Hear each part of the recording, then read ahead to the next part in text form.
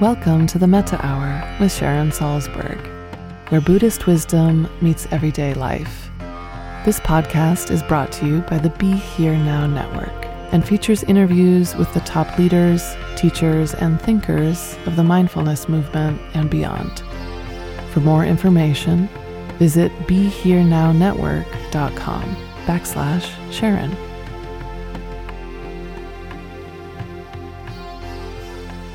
Hi, I'm Sharon Salzberg, and I'm talking today with my good friend, Bonnie Pitman. Bonnie is a nationally recognized leader in the museum community. Her career spans 50 years of service in the museum, education, and university fields. She's a nationally recognized leader whose expertise in research and audience and civic engagement have transformed museums and their work with audiences. Bonnie was the Eugene McDermott Director of the Dallas Museum of Art, and served as deputy director for 12 years, and has served as a curator, educator, and administrator at the University of California's Berkeley Art Museum and Pacific Film Archives, Seattle Art Museum, New Orleans Museum of Art, Winnipeg Art Gallery, and the Bay Area Discovery Museum. Since 2008, Bonnie has been living with a chronic illness.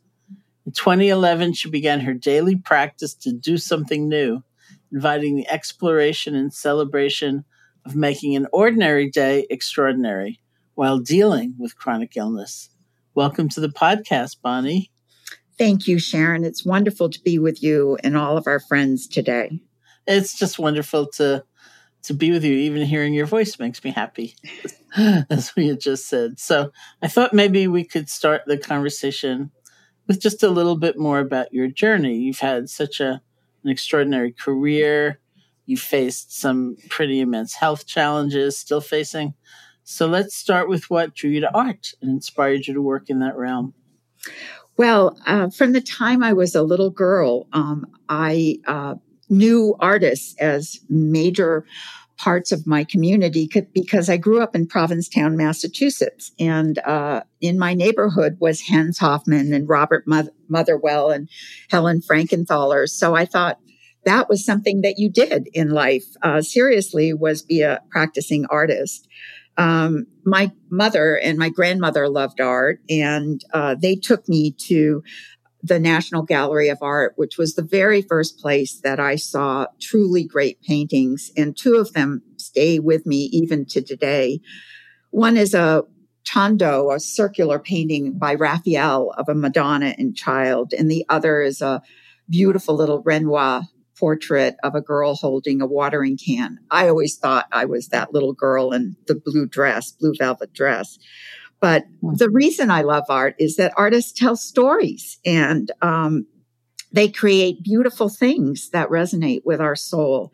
And for me, it was the joy of being in their presence. And I can close my eyes now and see the same images that I did when I was a little girl. My long career in museums has a lot to do with the fact that I love the collections of museums, and in art museums in particular, it's like a visual dictionary or encyclopedia. And you can learn everything you need to know about the world and love and sex and war. Mm-hmm. The other part is that I'm very dyslexic. And so the visual world was one I understood. I have a very powerful visual memory, but reading and writing were huge challenges. And so understanding the world through space and place and with objects has been the way that I've navigated and succeeded. Wow, that's so incredible. Speaking as somebody who's very, very tied to words,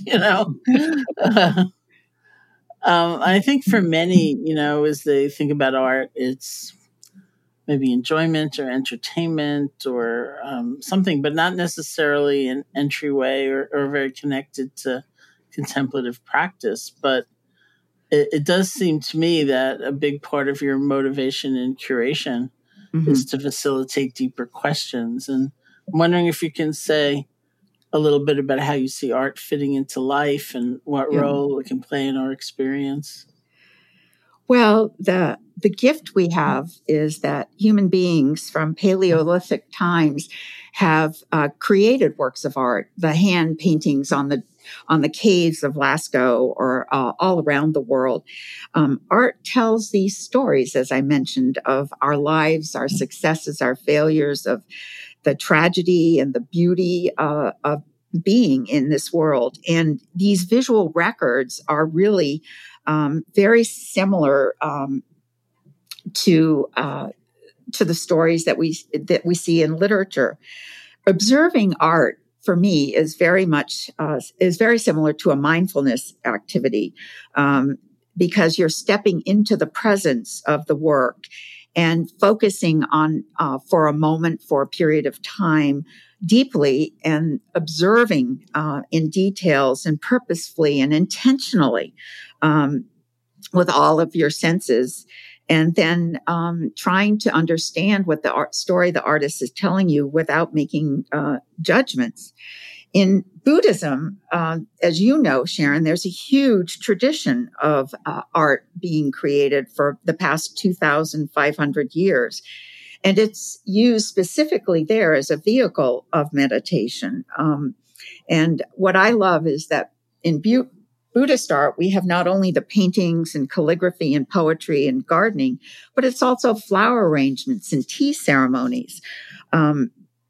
Of all of the art forms in Buddhist art, the one that resonates the most with me are the great mandala sand paintings. Mm-hmm. They are so intended to demonstrate this key thought that art is temporary. Its meaning is timeless. Art is temporary, but its meaning is timeless.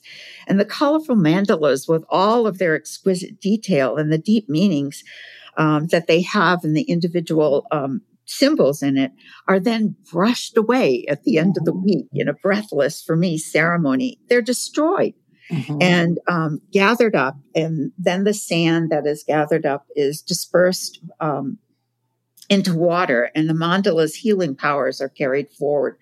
So that concept of interconnectedness of all of the work of art being really a part of life and the future is very much in the presence.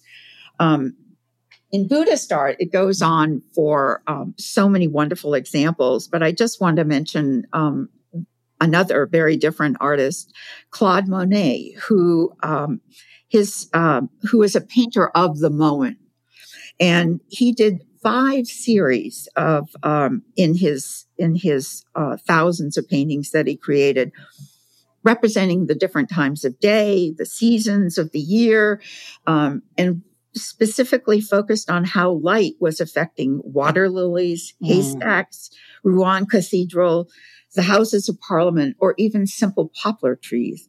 And he painted them over and over again so that he could understand the dramatic differences of the interplay of light.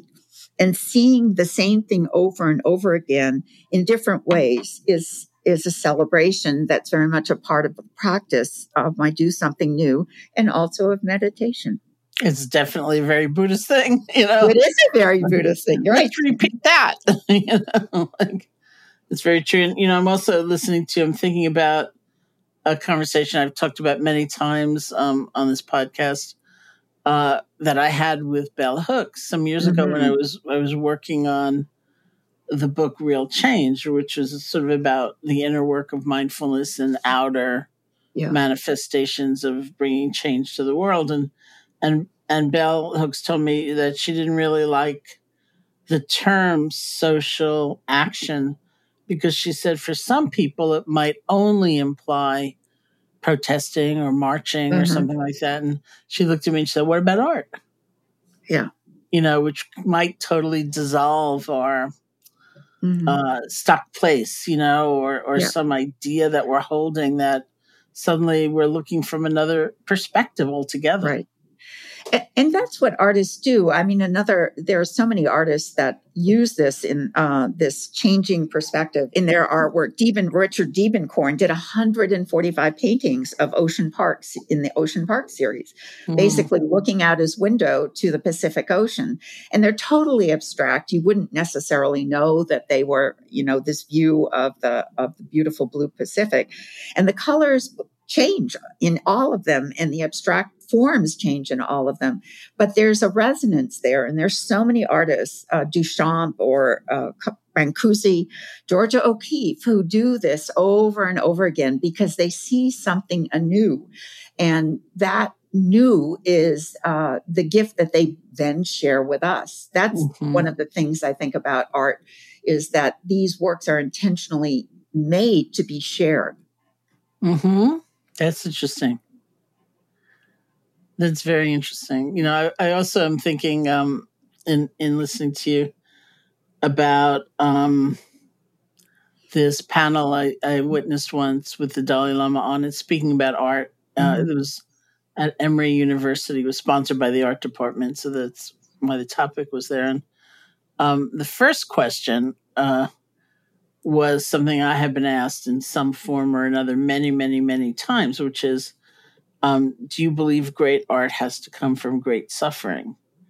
And which is a very Western, notion. Very Western, the tortured artist and all that. And, so on the panel with the Dalai Lama was the writer Alice Walker and Richard Gere, the actor. So wow. They spoke first, and Alice Walker said when she'd been younger, that had been like her mentors had been very much coming from that perspective. And she just believed it. But then as she got older and happier, she thought her poetry was getting better. And Richard Gere talked about being an angry young man. And the whole time the Dalai Lama was looking a little perplexed, as he sometimes does when the question itself is so out of his, way of saying. And finally he basically said, people are always taking me places and showing me like buildings or paintings or things and saying, isn't it beautiful? And he said, in the Tibetan culture, we believe like the beauty or the worth of a piece of art depends on what happened to the creator in the process of making it. Like, did they get kinder? Did they get smarter in sense of, more enlightened? That's what really is the worth of something. And it was really fascinating. A very different perspective. It's a very different perspective. Very different perspective. But there has been a lot of suffering by artists, but it's not the sole reason they produce. I think one of the things in my talks and teachings around art and medicine has been the fact that I have a whole lecture, actually 5 lectures on artists with illnesses and how all of them overcame or pushed through. Matisse created a new style of art. He did the cutouts after he couldn't stand anymore because of cancer. And, there are thousands and thousands of examples. But the important thing to realize is that artists can't stop making art. This is who they are. This is their being. This is their essence. And so they push through the pain. Even Georgia O'Keeffe, when she became blind with macular degeneration, went on to not paint anymore, but to create sculptures. Oh, I have so many friends who are hearing this. They're going to just resonate deep in their souls, like, yes, I can't stop. I can't stop. Yeah. I mean, and they can't stop. It's a drive in their spirit, in their soul. Yeah. And that's great. So now I'm curious about when you first encountered formal meditation practice. Wow. That is a great question. I was lucky enough to go to the Seattle Art Museum in the 1980s. And when I was there, I was... they have one of the great Asian collections in the United States. So I started studying Buddhism and Hinduism through the works of art. And then in 1990, I moved to Berkeley and California and worked at the University Art Museum Pacific Film Archives. And a friend of mine, Jacqueline Bass, took us on a retreat over at the Green Gulch Zen Center. And I suddenly really fell in love, to be really honest about that. Mm-hmm.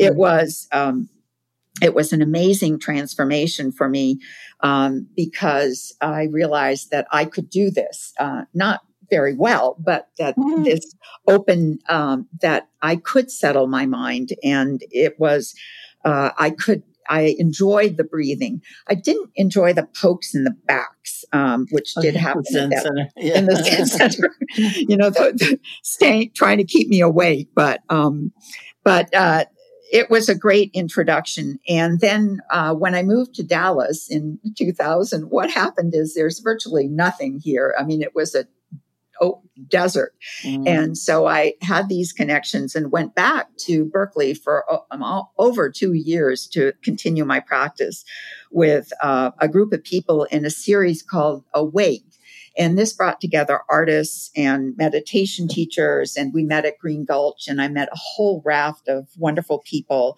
And out of that, came several books, including ones you may know called The Buddha Mind in Contemporary Art and The Smile of the Buddha. So this direct connection between art and Buddhism was being made, and it was very fulfilling for me. My son, David Gellis, whom you know, has been a big influence in my life. David picked up his first book on Buddhism off my desk in Sausalito, California, when I was working on an exhibition on Japanese Buddhism. And he read it, and it, as you know, transformed his life. And we went on to study at the Zen Center, of course. And when he went back to the university, Boston University, he went on to India to take his junior year abroad. I was afraid I'd never see him again, but I would call and they would say, no, the monks would tell me, no, David, not here, under the Buddha tree, under the Bodhi tree. Oh. So I very, very rarely got to talk to him, but David came back, transformed by this experience, and ultimately wrote a book called Mindful Work, and has had columns in the New York Times where he's a reporter. So his influence on me has been profound. He also gave me, when I got sick in 2008, books by you, Sharon, and also by John Kabat-Zinn, the book about what is it called? The Full Catastrophe? The Full Catastrophe, which made me realize I was not alone in my suffering, and that I could change my relationship to pain. And your teachings also transformed my life because it opened my heart to accepting the new body that I had. But I've been attracted to meditation because it's a practice that's available to all of us. It can reduce stress, increase calmness and clarity, and most of all, for me, promote happiness. Well, that's beautiful. Let's talk about the chapter of your life when you were first affected by chronic illness.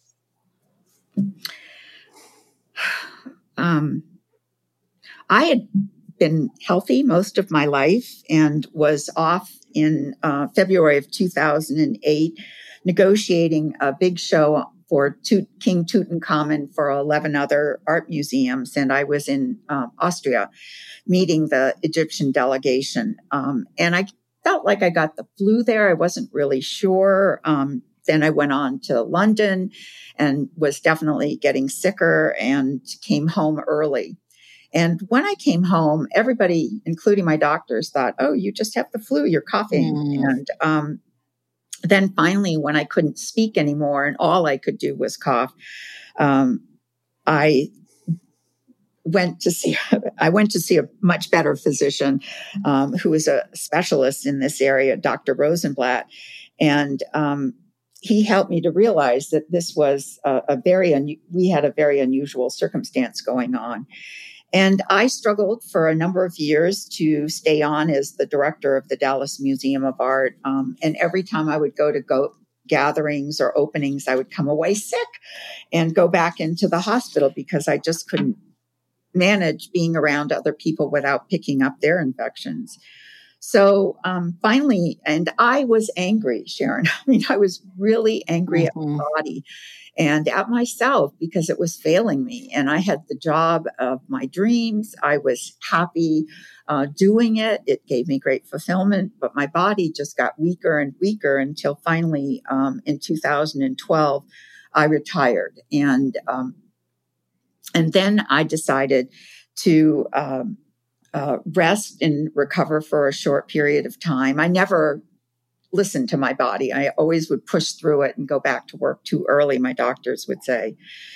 And happily for me, around that time, the University of Texas hired me. And because teaching schedule is public, but not as public as being an art museum director, I was able to succeed and begin teaching at the medical school at UT Southwestern and also at the Center for Brain Health. So my life changed. But the illness is still with me today, 13 years later. It's just a part of who I am. And now I accept it. In the morning, I get up and do a body scan. I don't get up. After I open my eyes, I think, what a gift it is that I'm here and I'm breathing, even though every breath hurts, almost like 1,000 knives going in and out with each breath. And that pain of breathing is a source of life for me. Keeps me aware of always of what is present in my life. My choice is not to live in pain. My choice is to live in joy. And so I think the illness has given me gifts that are way beyond anything that I could have ever really understood. I've learned to live with the pain and I've changed my relationship to it. So that's where I am today. It's amazing. I mean, especially, not that it was the same cause of the illness, but look at our time, and I know. And the struggles and, the fear and some people really struggling with long haul COVID and, and just like so many things that are prevalent around that issue. The number of complications that I've experienced as a result of, I take 40 medications a day and I do nebulizers 6 times a day. And so the nebulizers are a gift because it's when I practice metta. And so I used to, when I was working at the museum, I wouldn't do that. I would just plow through and do emails while I was trying to get air into my lungs. But today, I don't do that. I relax and just, meditate for that period of time because I have to let the medications come into my body so that I can go for another 4 or 5 hours. And I just have to say that, this is not a visual medium, but looking at you, since we're friends or looking at a photo of you, you don't look haggard, or like you're, sometimes, of course, with pain, yes, the tendency we have is to tighten up the whole rest of our body to almost try to thrust it out or something. And so we've added tremendous stress and tension to the pain. And, I look at you and you're kind of radiant, actually. Thank you, Sharon. Well, I think a lot of that comes from my practice of doing something new, and also the way I greet each day. We have tremendous power over our brains. We may not have a lot of power, I've learned, over your body, but I've learned through all these years of meditation that even like this February, I had a terrible accident, was in the hospital for 6 weeks. And I listened to you and John for hours and hours at a time as I was recovering from surgeries and going through trying to learn to walk again. And,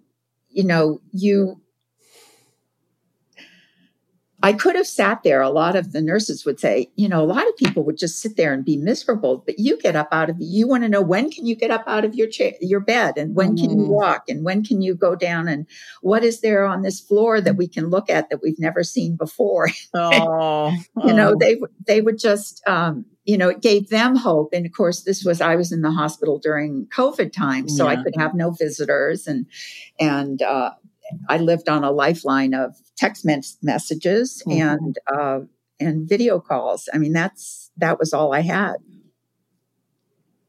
I'm wondering about this practice you just sort of referred to a little bit about doing something new each day, and where that came from. Well, it was on very specifically July the 8th, 2011. I got a call from my physician that they had done a biopsy, and that they found that this was 2.5 years after I got sick, that the virus was growing in my lung, and that it would continue to grow. We would see new specialists at all the great clinics around the country, but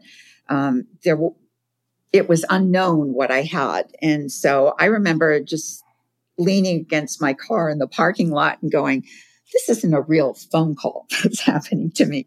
But I was picking up my brother at the airport. And when I got home, I told him this story and said, I think I'm going to have a glass of wine and take a rest. And that's what I did. And when I woke up, I always keep a pad of paper by my bedside. And I wrote down the practice. I'm going to do something new every day.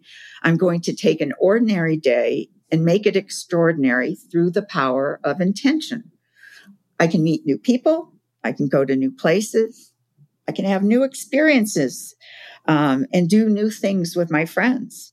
These experiences could be big or little, and new flavors of ice cream count. I don't know why I wrote that down, but I'm so grateful because I've had thousands of them. I cannot carry forward. So in a day that I do 3 or 5 things, I can't carry them to the next day. And I cannot count medical or work experiences. That would be too easy. So it was a way for me to start my life anew, if you can imagine, and to see if I could do this for more than a few days. I thought, I'll do this for a week or two. But the focus for me would be on beauty and joy and gratitude and connecting with people. And now I've been doing it for 3,703 days.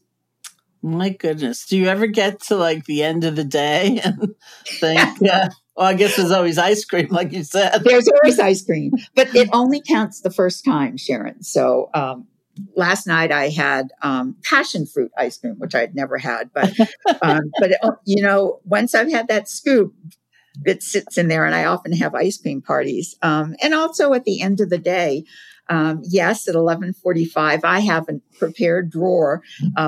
Over the years, friends have given me games and toys to play with. One night I went out and danced in the light of the moon. Another time another time I went out.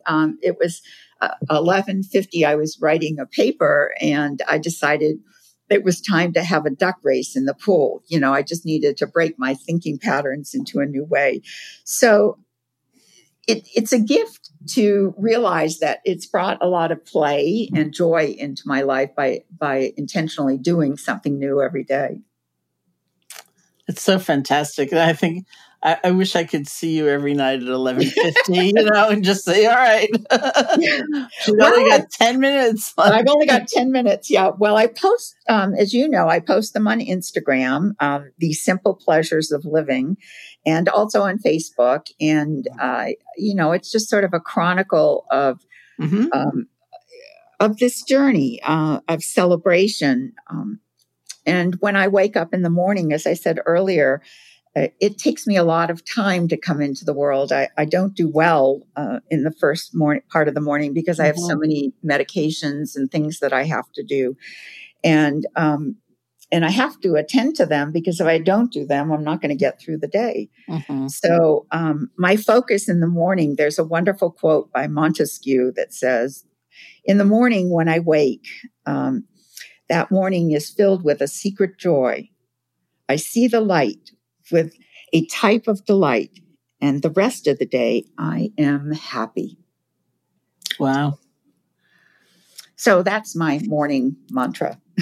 Wow. Oh, well, your practice and you are especially inspiring because I think about, like you in the hospital when you couldn't get visitors. Right. So much has been taken away from people in just the current circumstance. So there's limitations, there's real aloneness, there's physical pain. And yet, listening to you, it feels so expansive. It's so open. Oh, thank you.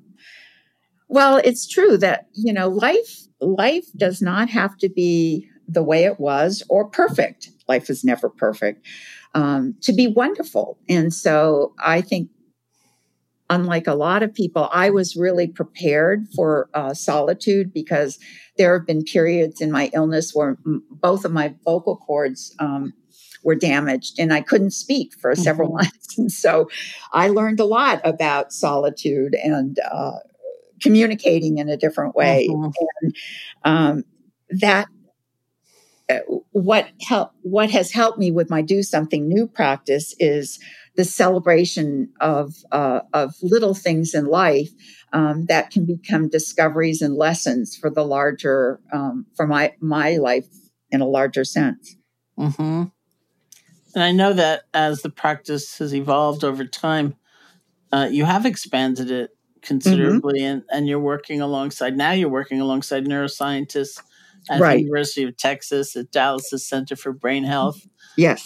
And you are the director of Art Brain Innovations, which is a great title. And you're also teaching now about the interplay of art and health at UT Dallas and UT Southwestern Medical School.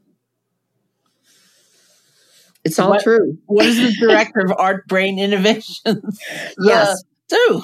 What does it do? Well, I am very lucky that a dear friend of mine, Sandy Chapman, invited me to give my very first lecture on Do Something New. I went over and was visiting with her, and I told her about my practice. This was when I was only about 2 years into it. And she said, "Oh my gosh, do you understand how important this is to the development of the neoplasticity and the dopamines and everything?" These were all words I had never heard about. I mean, I didn't know anything about that. And so Sandy invited me in to give talks and presentations to staff and to the public. And they became more and more popular. And it taught me that brain health is just as important as the health of your body. And we don't give it enough attention. And here I'm working with a wonderful team on my Do Something New practice to develop units that we can teach for a major 10-year study that the Center for Brain Health is doing, called the Brain Health Project, to help people improve their brains. And my sessions will deal with gratitude and nourishing relationships and all the different things that I do as part of the discoveries in my practice, and hopefully will lead to a way in which people who go through the practice in the Brain Health Project can develop new habits that will change their lives and help them to become better at developing novelty and curiosity in their lives. What are the researchers finding in response to the brain encountering novelty? Yeah, well, that was that they have at the Center for Brain Health been very kind to me because, as you know, I'm a lay person. I'm not a neuroscientist. I'm an trained art historian. So I understand the concept of novelty because that's how great new trends in art, as we move through the history of our visual culture, the most dramatic being that we can remember is the move from realism to abstraction at the turn of the century, and then later in the 60s to abstract expressionism, where you didn't have to have a content to your painting.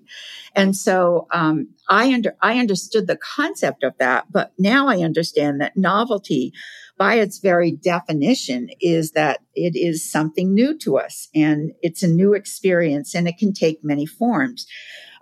You can develop new skills, you can buy a new outfit, you can listen to new music, you can go traveling. All of these are novel experiences. But one of the great researchers here, Dr. Jeff Ling, who is the co-director of the Brain Health Study, points out that novelty is a contributor to improving our brain health. And when you do something new, you lay down new neural pathways that are associated with developing your memory. And our brains are plastic in that they can constantly build and renew themselves, and that these new neural pathways that we develop through the practice of doing something new can prevent things like Alzheimer's and Parkinson's disease, or diminish, not prevent them. I didn't mean to say that at all, but can help a person in those suffering from those diseases, because we're staying ahead of the problem rather than just focusing on trying to treat the patient. Novel experiences are critical to our brain. They're part of how we have our developed curiosity. They create new networks. They encourage our creativity. It's critical. The other thing that another scientist, Dr. Ian Roberts, pointed out is that dopamine, which is really critical to the development and the giving us spurts of new ideas, comes from doing something new, comes from novelty. And of course, novelty makes us happy when we do new things. Sometimes we succeed or fail, but this idea that we're developing pathways, we're expanding the use of dopamine to keep us motivated and living well. Without novel experiences, creativity, innovation, they begin to stop developing in our brains, especially when we get older. I'm 75 and doing this every day. So their insights have helped me to be encouraged about my practice and to put it into a new light, which I hope to write about in my new book. Yes, I want to talk about your book in a second. But before we do, going back to kind of where we started this conversation, it seems that to me that the novelty doesn't have to be something dramatic. It could be Monet looking at a turn of the light on the same old object, but that change in the light is actually a significant shift. And that's it. That's exactly what Do Something New is about. It's just like meditation. It's about the intention to notice it, that you're out there seeking these things. Looking for these special moments, and it's the ability to focus with attention when it happens and to record it. I take thousands of photographs. I have 55,000 photographs on my little iPhone. Really? Yes, recording my days as I go through them. And at night, I might write about one of them, but there are always 5 or 6 events that have happened. And it's but you can't accumulate, right? You can't. Yeah, I can't write that many. It takes a lot of time to write these little. For me, I try to be very thoughtful, but I write them down or I photograph them, and it is the hook here is just like Monet. It's the intention to look and absorb the ideas, and it's the attention it takes to really be fully present and capture them and remember them. And so that combined experience can make for something new to do. I think that's so important, because otherwise we get into that spiral of like, I need radical change right now. Right. I need more stimulation. I need, I can't look at that old haystack anymore. I know. It's like too much. So tell me about your book. Well, I've started. One of the things I decided to do is actually mention the fact that I was going to write the book to you today and to the listeners, because it will make it manifest itself. But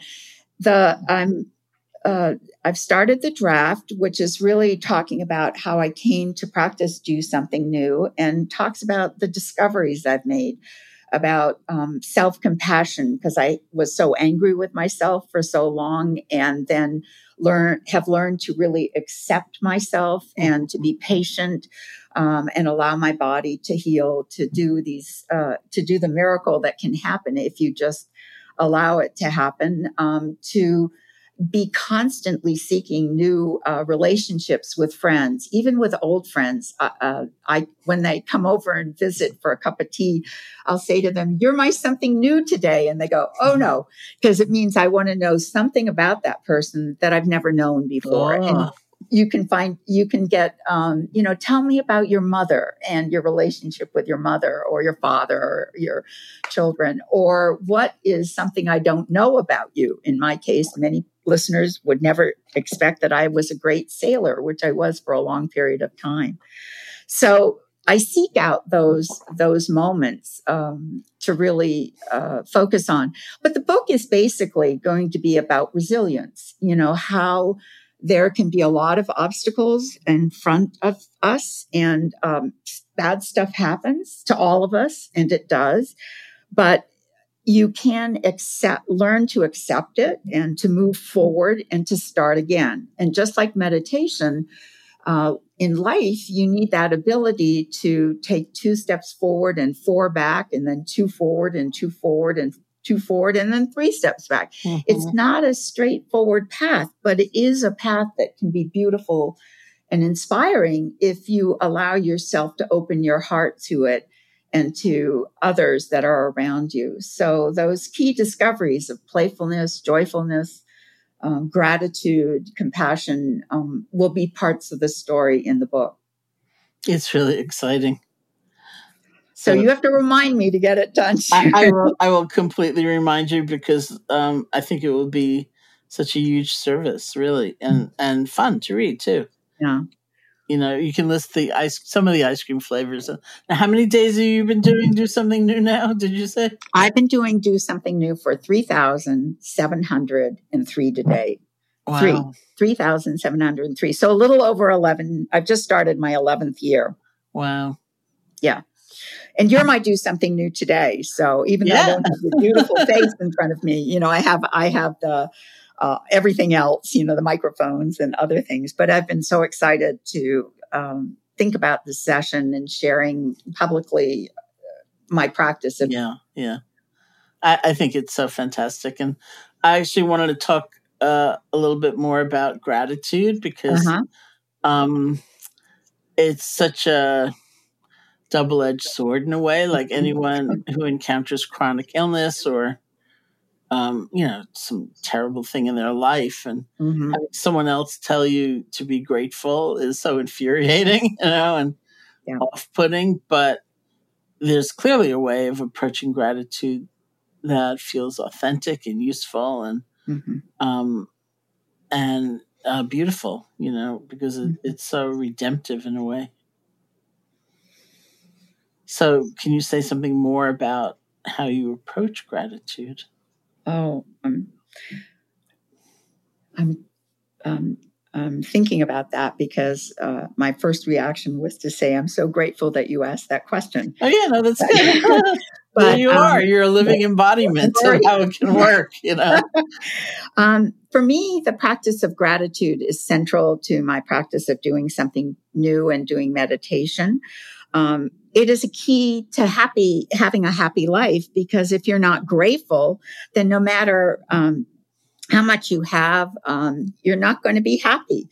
And I want to be happy, and so I'm grateful that my eyes opened and that my feet landed on the ground, and that my brain is awake and writing new lectures. This week it was on cadavers and medical illustrations.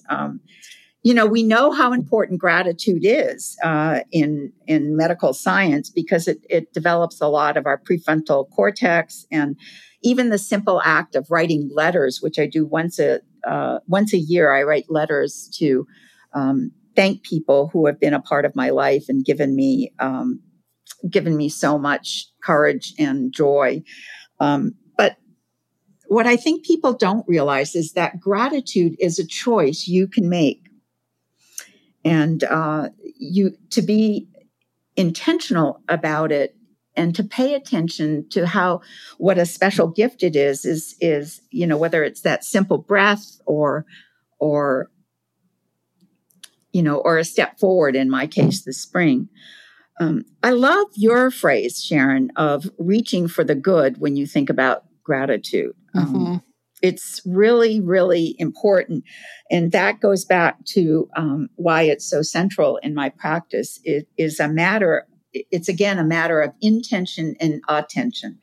And to be grateful means you are focusing on yourself and on others. And like self-compassion and compassion, it is that huge gift that you can give in life and give to yourself. For me, understanding that I have to listen to my body and understand that when I'm in too much pain, I can be grateful can sound a little crazy, but now at least I listen to those signals and I stop and work on healing as opposed to work on working.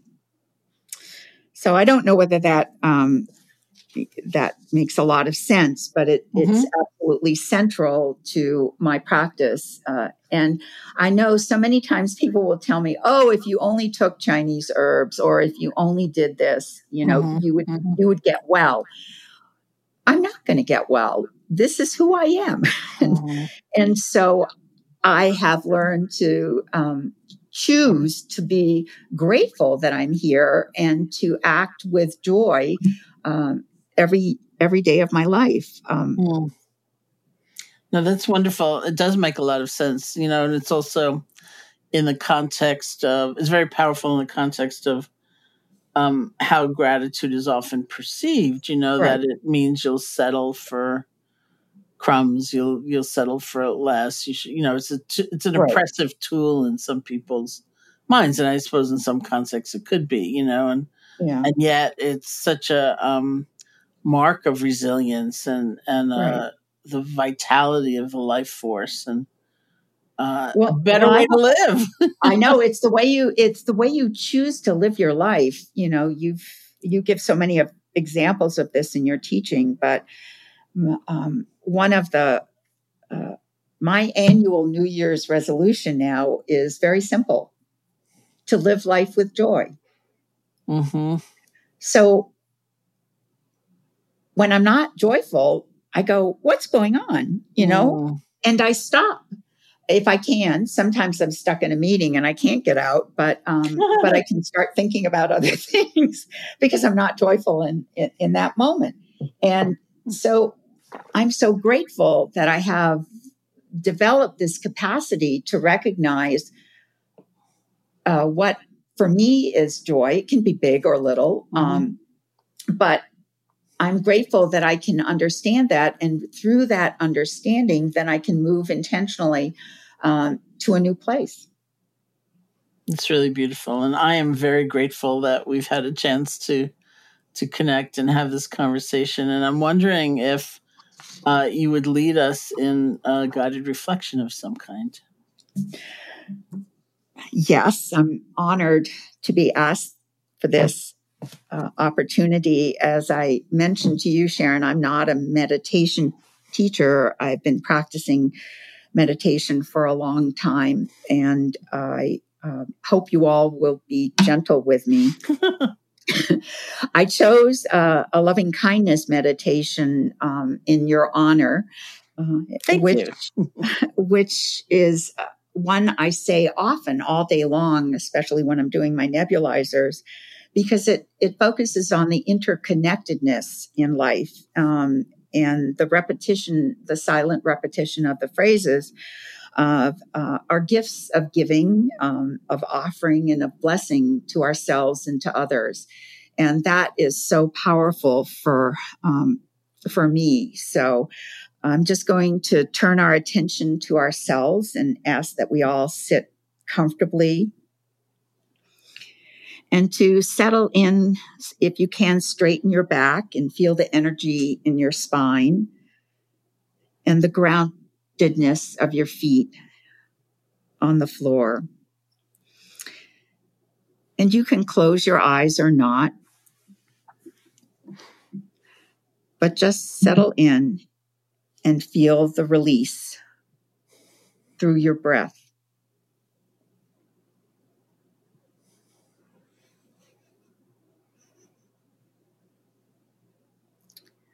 Let's start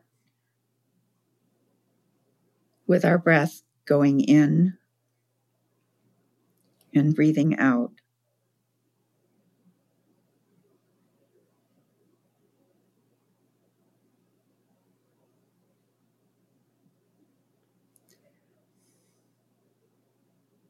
This is a moment in your life, that breath.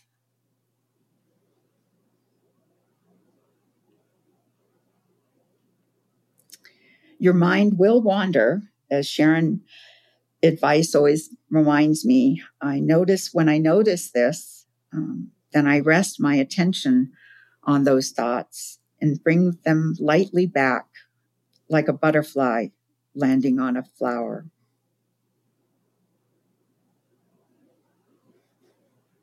Don't worry if you lose your focus on your breath. First, we'll offer blessings to ourselves. May I be happy. May I be safe. May I be healthy.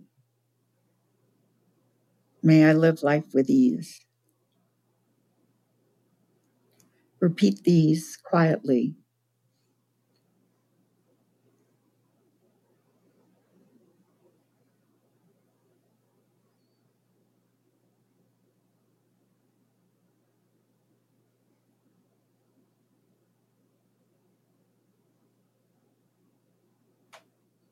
Rest in your body with the slow in and out of your breathing in your diaphragm. Pause before you let your breath out. And then gently, gently let go and release.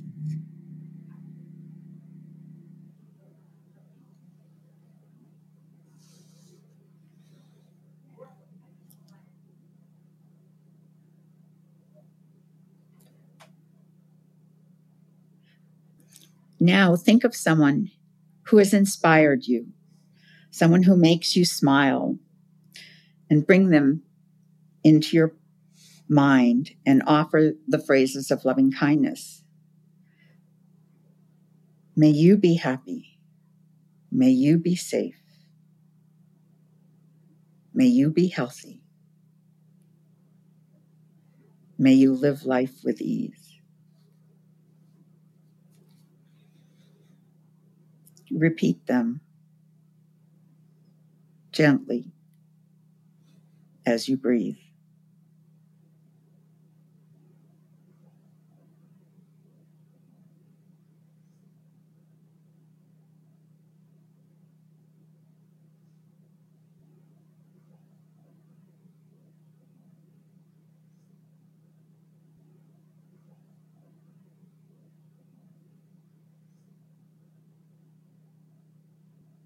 And as you focus on your breath, remember that this is a moment of true life. You are here. You are present. You are with others.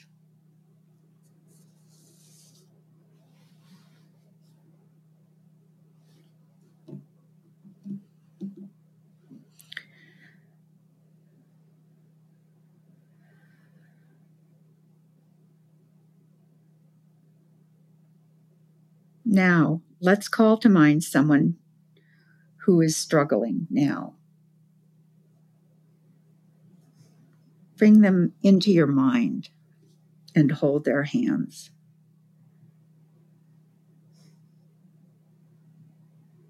Can you look them directly in the eye and offer phrases of loving kindness? May you be happy. May you be safe. May you be healthy. May you live life with ease. Repeat these phrases as you breathe and stay in this moment.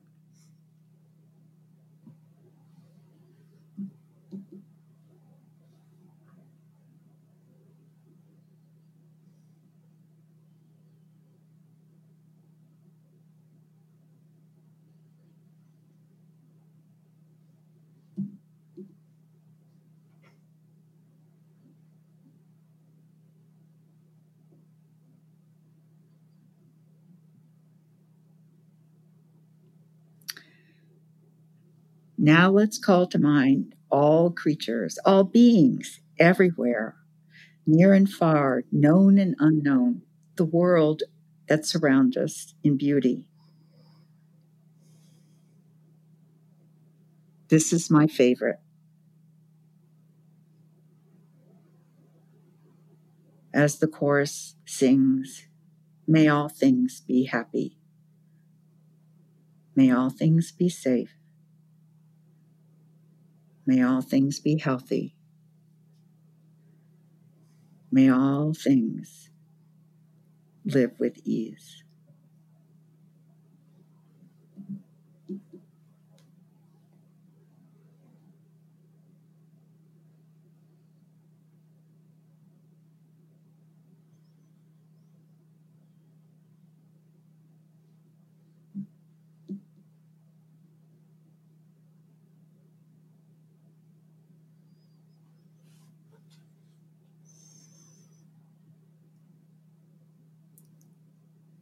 Well, thank you so much. It's so beautiful. Thank you. I love these because the offering of this metta, because it's the only moment we have, and to be fully present and to rest in joy. And when we begin to open our eyes, you recognize that you've been giving gifts of kindness and love and blessings to others. So that's why I love this meditation so much, Sharon. And thank you for teaching it to me. And thank you to the audience for listening. Oh, well, thank you so much for coming. And to learn more about Bonnie's work, visit www.dosomethingnew.org or check her out on Instagram at Bonnie Pitman, BonniePitman. Thank you all for listening. This has been the Metta Hour podcast from the Be Here Now Network. May you be safe, be happy, be healthy, and may you live with ease. Hey folks, thanks for listening. To learn more about Sharon and her ongoing teaching schedule, as well as online courses and a free guided meditation, check out her website at SharonSalzberg.com.